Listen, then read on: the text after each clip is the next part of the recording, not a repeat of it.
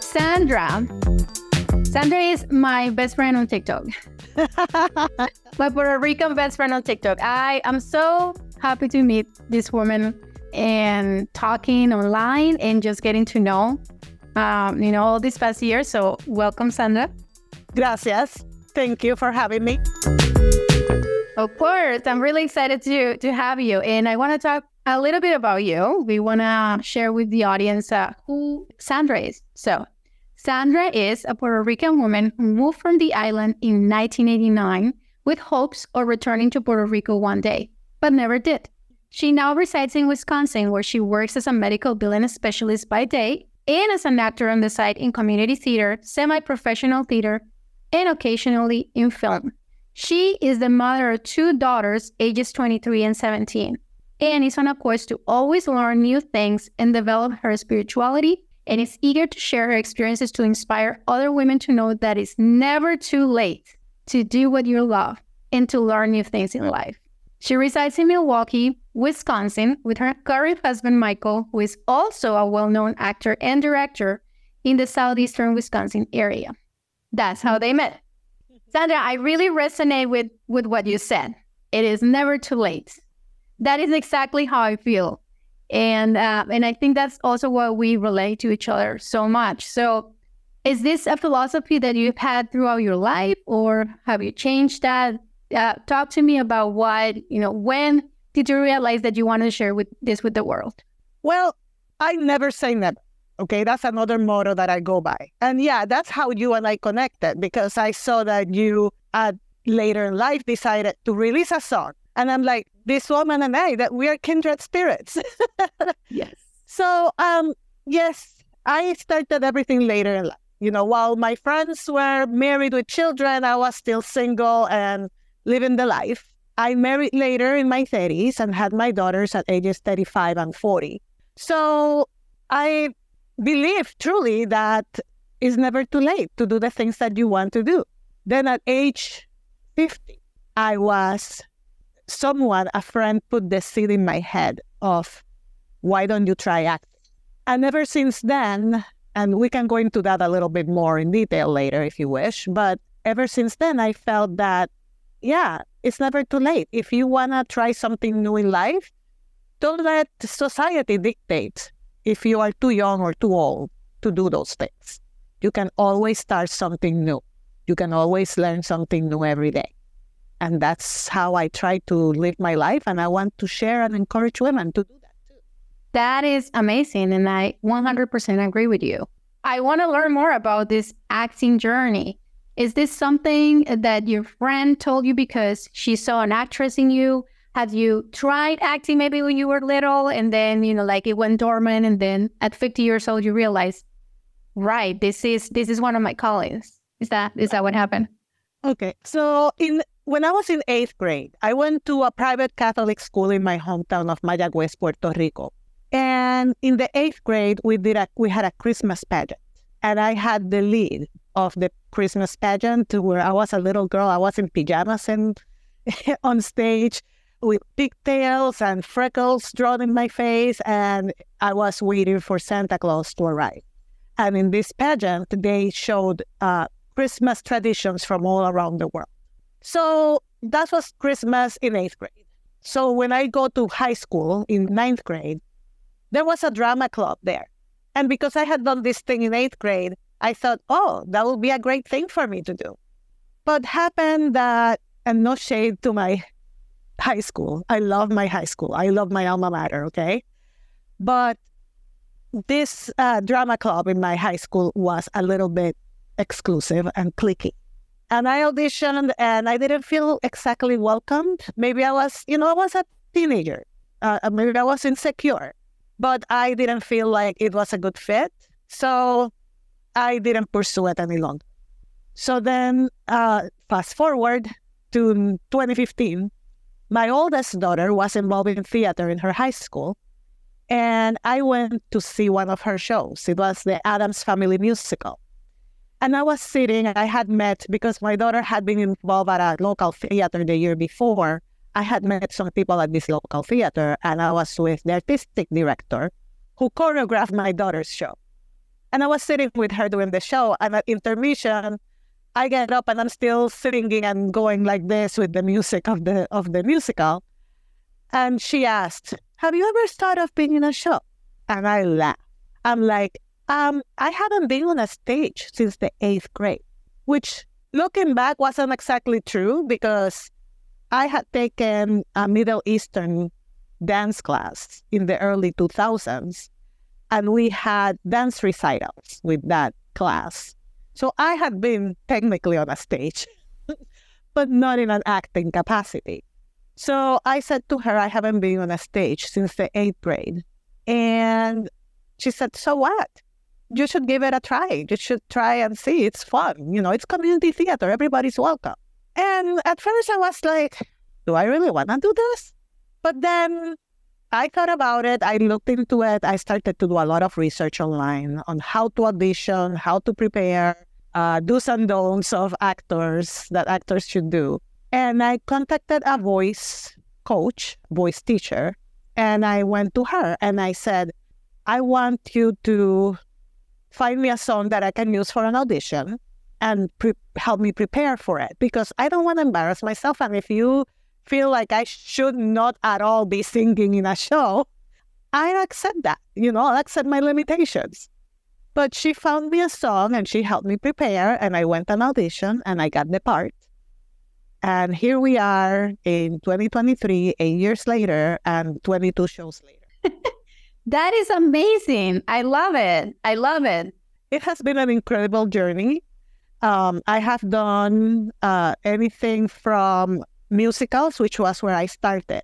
And I've done a few of those. I've done straight plays where, you know, I'm a character with lots of lines, or not that many lines, but I've done performance pieces that are devised, which that means that there's a group of people that collaborate and create the piece. It's not a traditional script, but a piece that is created right there. And stage readings, where you don't have to memorize the entire script. It's more, everybody stands around on the stage with a stand and reads from the script. You don't have to memorize, but you still want to infuse life to a character. And I've done film. I've been an extra in about 3 films. So, yeah. That is impressive. I mean, 8 years and you've done all of this. Yes.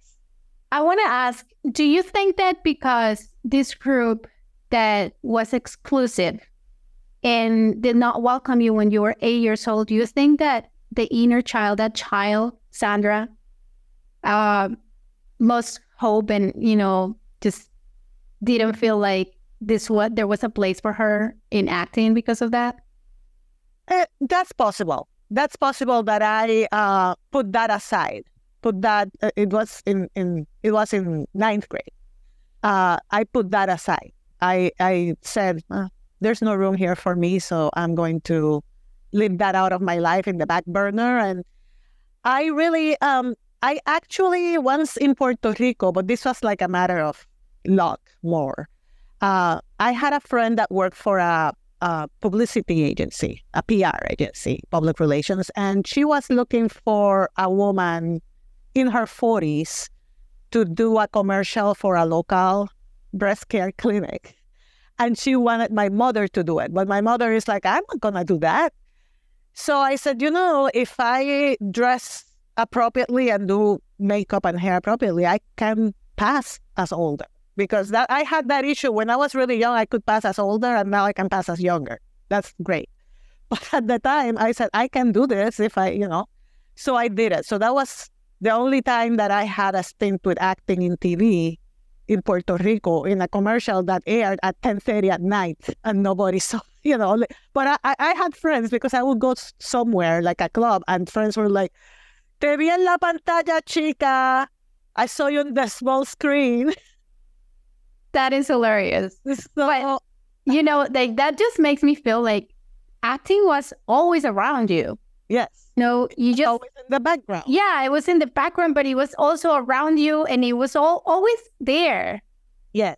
It was just waiting for you to sort of realize and open, like, okay, I'm ready. Yes. Yes. And that's what happened with you at 15.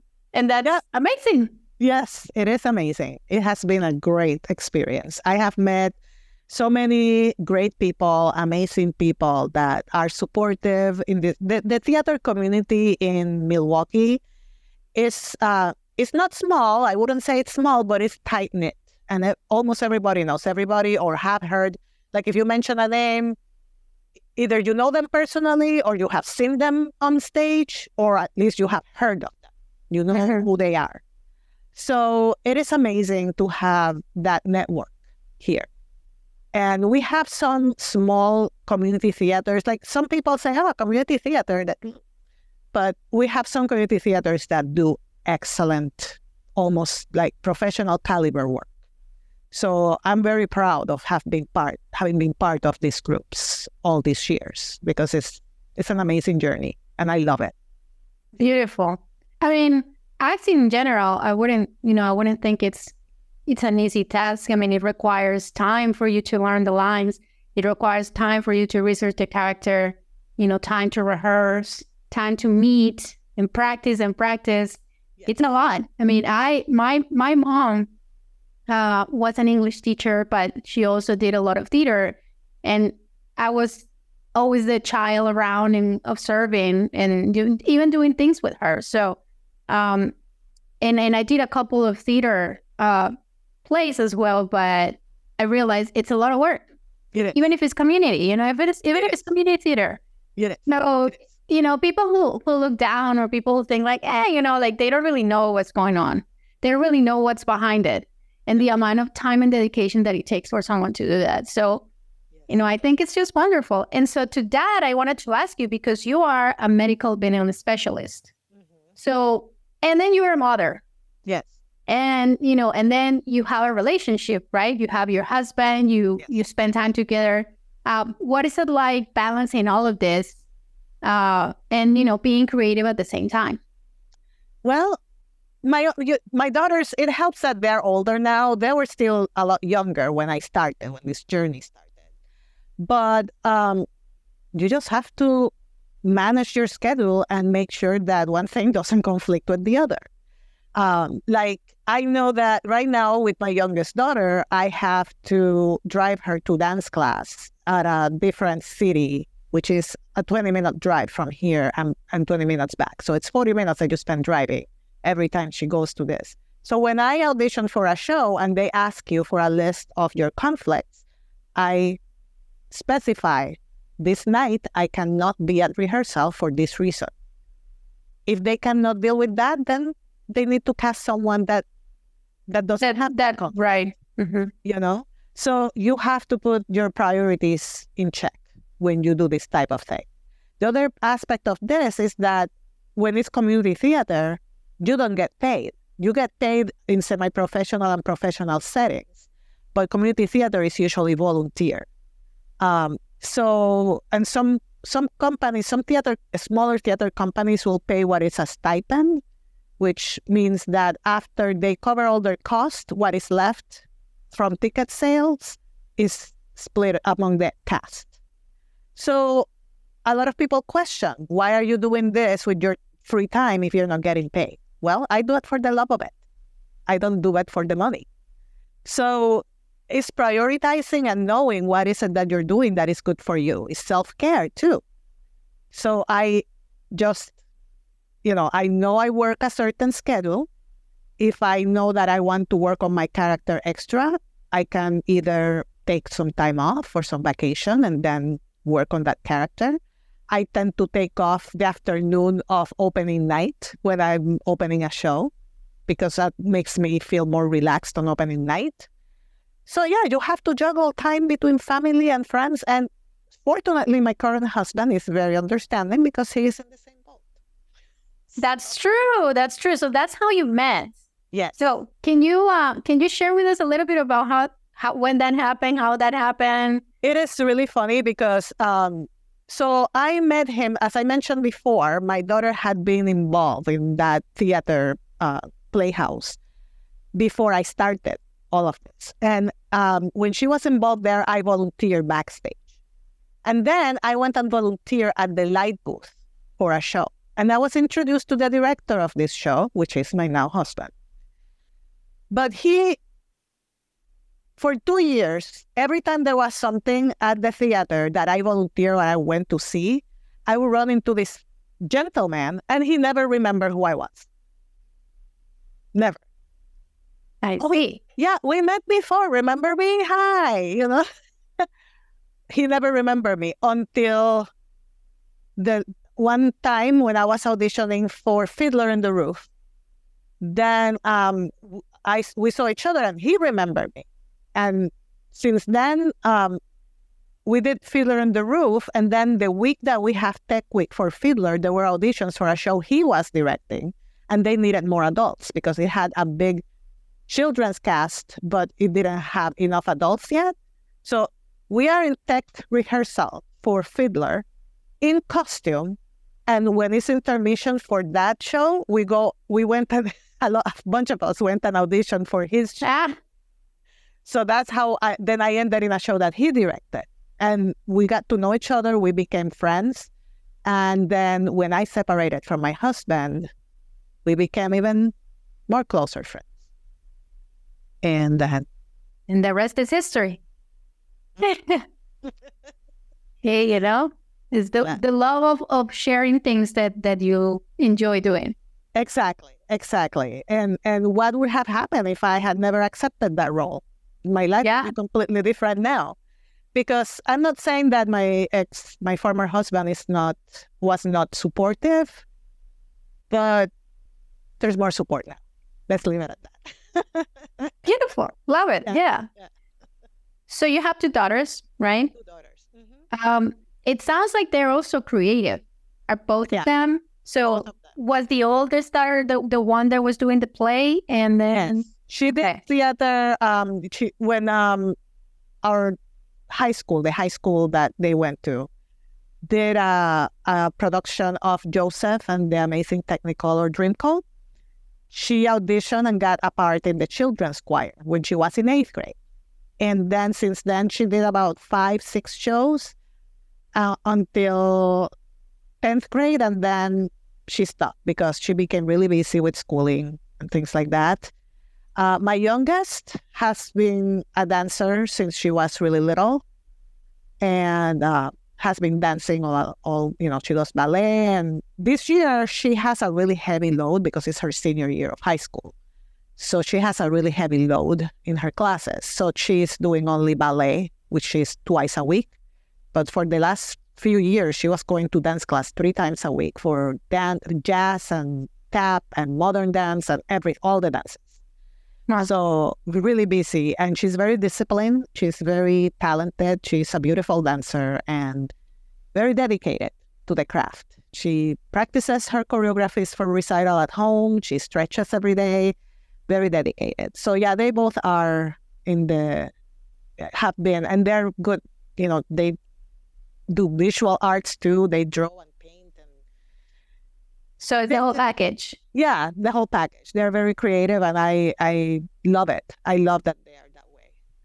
Are you worried that they might lose, contact with the arts? Had repeat the same story that you had, and then no. Or do you want to make sure? Like, are you planning to remind them, like, never forget, or how do you see them going into the world and using this? I would love for them to stay in the arts. That's obviously something I love. And if they decide that that's what they want for their life, that would be great. But I try not to interfere. I am very much for breaking generational curses and not making the same mistakes our parents made or, older generations made. So I don't want to interfere. I don't want to tell them, do this or do that. You do with your life what you feel is best for you. My oldest daughter moved out east, and people ask me, how you feel about that? I'm like, it's their life. Children grow up and they have wings and they fly away. I did the same at almost the same age she did. So I cannot say, no, don't go. you have to grow and fly and be your own person. It's tough. Of course, I miss her. It's my daughter, but well, she's really lucky to have you. I mean, and when you talk about family curses, and families intervening, it's very true, and especially in our Hispanic culture. Yeah, for sure. I mean, especially Hispanic culture, right? You're either a lawyer, a doctor, or a disappointment to the family. Exactly. So it's beautiful that you can be, a support for your daughters in a way that a lot of us would have wished to have. Yes. Right. Yes, and if they, whatever they decide to do, I'm here for them. My door is open. They can do whatever. It's their life. I love it. Yes. So we're running out of time, but I wanted to talk to you about Puerto Rico. And, in your bio, you said you hope and you wish going back at some point in your life, but you never did. Yes. Why is that? And do you miss your island? Like, do you ever maybe at some point when you retire, or is that no longer a dream? So when I first moved here, the plan was go to college and then work a few years and then go back. A few years went by, I got married. And then when my stepfather was ill, I went to help my mother. My oldest daughter was not even 2 years old. And I spent 2 months in a summer in Puerto Rico after living here for a number of years.